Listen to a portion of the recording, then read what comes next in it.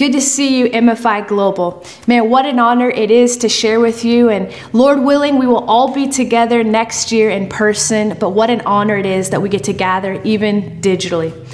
You know, this summer, my husband and brother, they began to train for a triathlon. And if you're not familiar with the triathlon, it is a race that has three components. There's swimming and biking and running. And basically, it sounds terrible.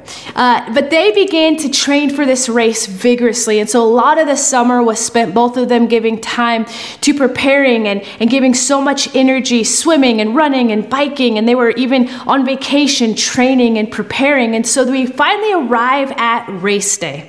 And here we are, race day, early morning. It's a little crisp, chilly. We arrive at the lake, and their first component of this triathlon is an open swim.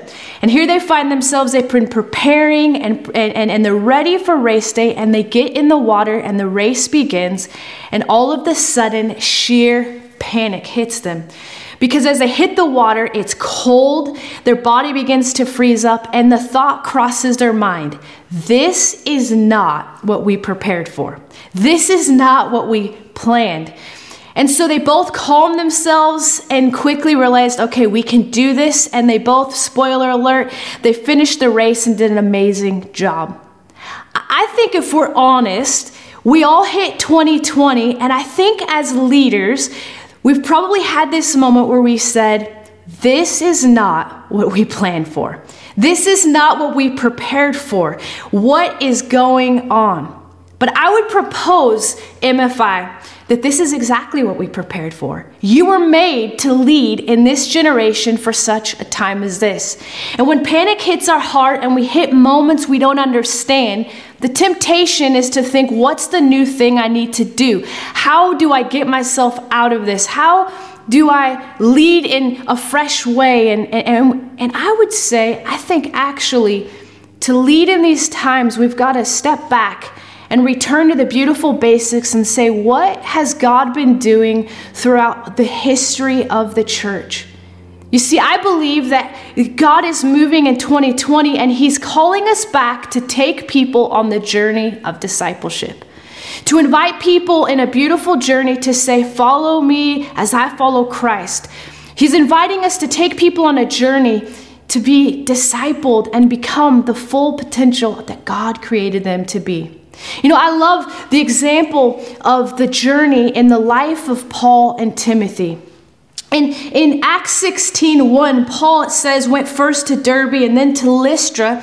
And there was a young disciple named Timothy. And his mother was a Jewish believer, but his father was a Greek. And Timothy was well thought of by the believers in Lystra and Iconium. So Paul wanted him to join them on their journey. And verse 4 goes on to say they went from town to town and they were instructing believers to follow. And what we see is this moment where Paul invites Timothy on a journey. You see, how do we get Timothy, a young disciple in Lystra, and all of a sudden he is Timothy in Ephesus, who is one of the greatest pastors and leaders of the early church? How does that happen? It happens with a journey. It happens one step at a time. And how are we going to see the full potential of what God is calling our churches to hit? It happens with the journey of simply inviting people on the journey to go from where they are as young disciples and begin to journey to who God has called them to be. And I would invite you, pastors and leaders, to begin to invite people on this journey. You know, it says about Timothy, Paul said about Timothy in 2 Timothy 3:10, he says, but you, Timothy, you certainly know what I teach, and you know how I live and what my purpose in life is. You know my faith, my patience, my love, and my endurance. You know how much persecution and suffering I have endured. You know all about how I was persecuted in Antioch and Iconium and Lystra, but the Lord rescued me from all of it. And here's what I would invite you, is that what you allow people to see in you will shape what's developed in them. Show them the scars, not just the trophies.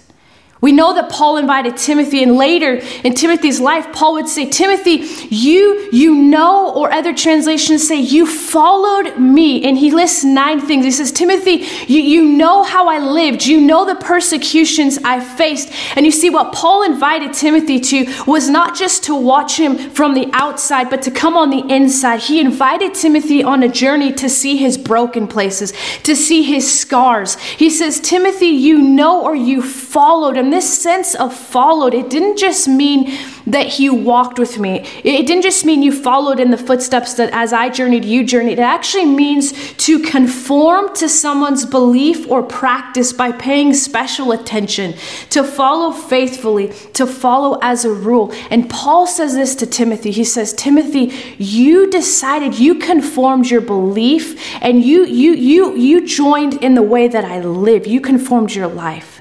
And you see, our desire is to raise disciples who don't just see what we do on the outside, but who actually see what the real cost of leadership is. You see, Paul lists to Timothy, he says, you saw what I went through in Antioch, in Iconium, and in Lystra. And these were 3 Galatian cities where Paul faced persecution. These were 3 cities of great pain. And Paul let Timothy in on this. Paul let Timothy see his broken places. And Timothy came to a place where we find in Hebrews chapter 13 that the writer of Hebrews says that Timothy is out of prison. We see that Timothy, this young disciple, chose to follow in the footsteps of Paul and even face persecution, to even be thrown into prison because he had so seen and been shaped by the life of Paul, because Paul let him in on the inside. And I would charge you that in the midst of 2020, in the midst of these times as leaders, people need to see what leadership really looks like more than ever. They don't need a polished version of leadership. They need to see the real trials and struggles that we face. That's where leaders are born. And you see, the reality is this, is that miracles may be waiting in the place of pain. I would actually say, I don't believe they may be waiting. I believe miracles are waiting in the very place of pain. Lystra is where Paul calls Timothy. And some 2 years before we meet this young disciple Timothy in Lystra, some 2 years earlier, Paul would be in the city of Lystra, and he would be stoned, left for dead. In this place of pain, it was one of the last cities of the first missionary journey of Paul. And Paul, 2 years later, when he comes to start his second missionary journey, I'd be skipping Lystra. I'd say, Lystra heard the message. Lystra is good to go. I'm moving on. But one of the last cities in the place of pain where Paul ended missionary journey number 1, it's one of the very first cities Paul begins. He goes right back to the place of pain. And in the place of pain, he calls a young disciple Timothy. And I would propose that in some of the most dark places you may be facing as a leader, in some of the most painful places, we oftentimes want to move ahead and say, God, get me past this.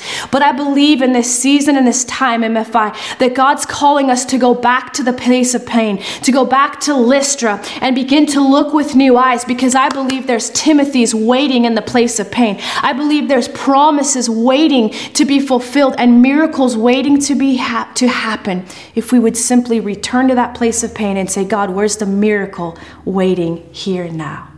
What Timothy is waiting in your place of pain? You see, I would charge us that no matter what you're facing, there is someone that needs to be on the journey with you. There is a young disciple that God is calling you to grab hold of and to show from the inside out what you're walking through, and allow God to shape them, because there are Timothys who God wants to take from Lystra and bring to Ephesus so that they can hit their potential. So leader, may we keep walking, for there is a finish line. It's said that the San Antonio Spurs used to have hanging, and maybe perhaps it's even still there, they had a sign hanging in the locker room, and it was a quote by the reformer Jacob Riis, and it says that when nothing seems to help, I go and look at a stonecutter hammering away at his rock. And perhaps 100 times without as much as a crack showing in it, yet at the 101st blow, it will split in two. And I know it was not the last blow that did it, but all that had gone before it. I know we are waiting on miracles. I know there is a harvest that we all are believing for. And I don't know when your breakthrough is coming. I don't know the moment when God wants to bring the miracle. But I know this, that if we would be faithful to keep hitting the rock, to keep investing in people, to keep doing the beautiful basics, there will be a moment where the rock breaks open and the miracle comes forth if we will be faithful to keep hitting the rock. Paul said to the Galatian church, to the people in those 3 cities, that there was great pain in Antioch, Iconium, and Lystra. To those people, he said these words that we all find hope in. In Galatians 6:9, he said, "And let us not grow weary of doing good, for in due season we will reap if we do not give up." Leader, may we not give up in this season. May we grab onto the hope of Jesus Christ, and may we invite people on the journey to take their next steps and step into the fullness of all that God has for them. God bless you.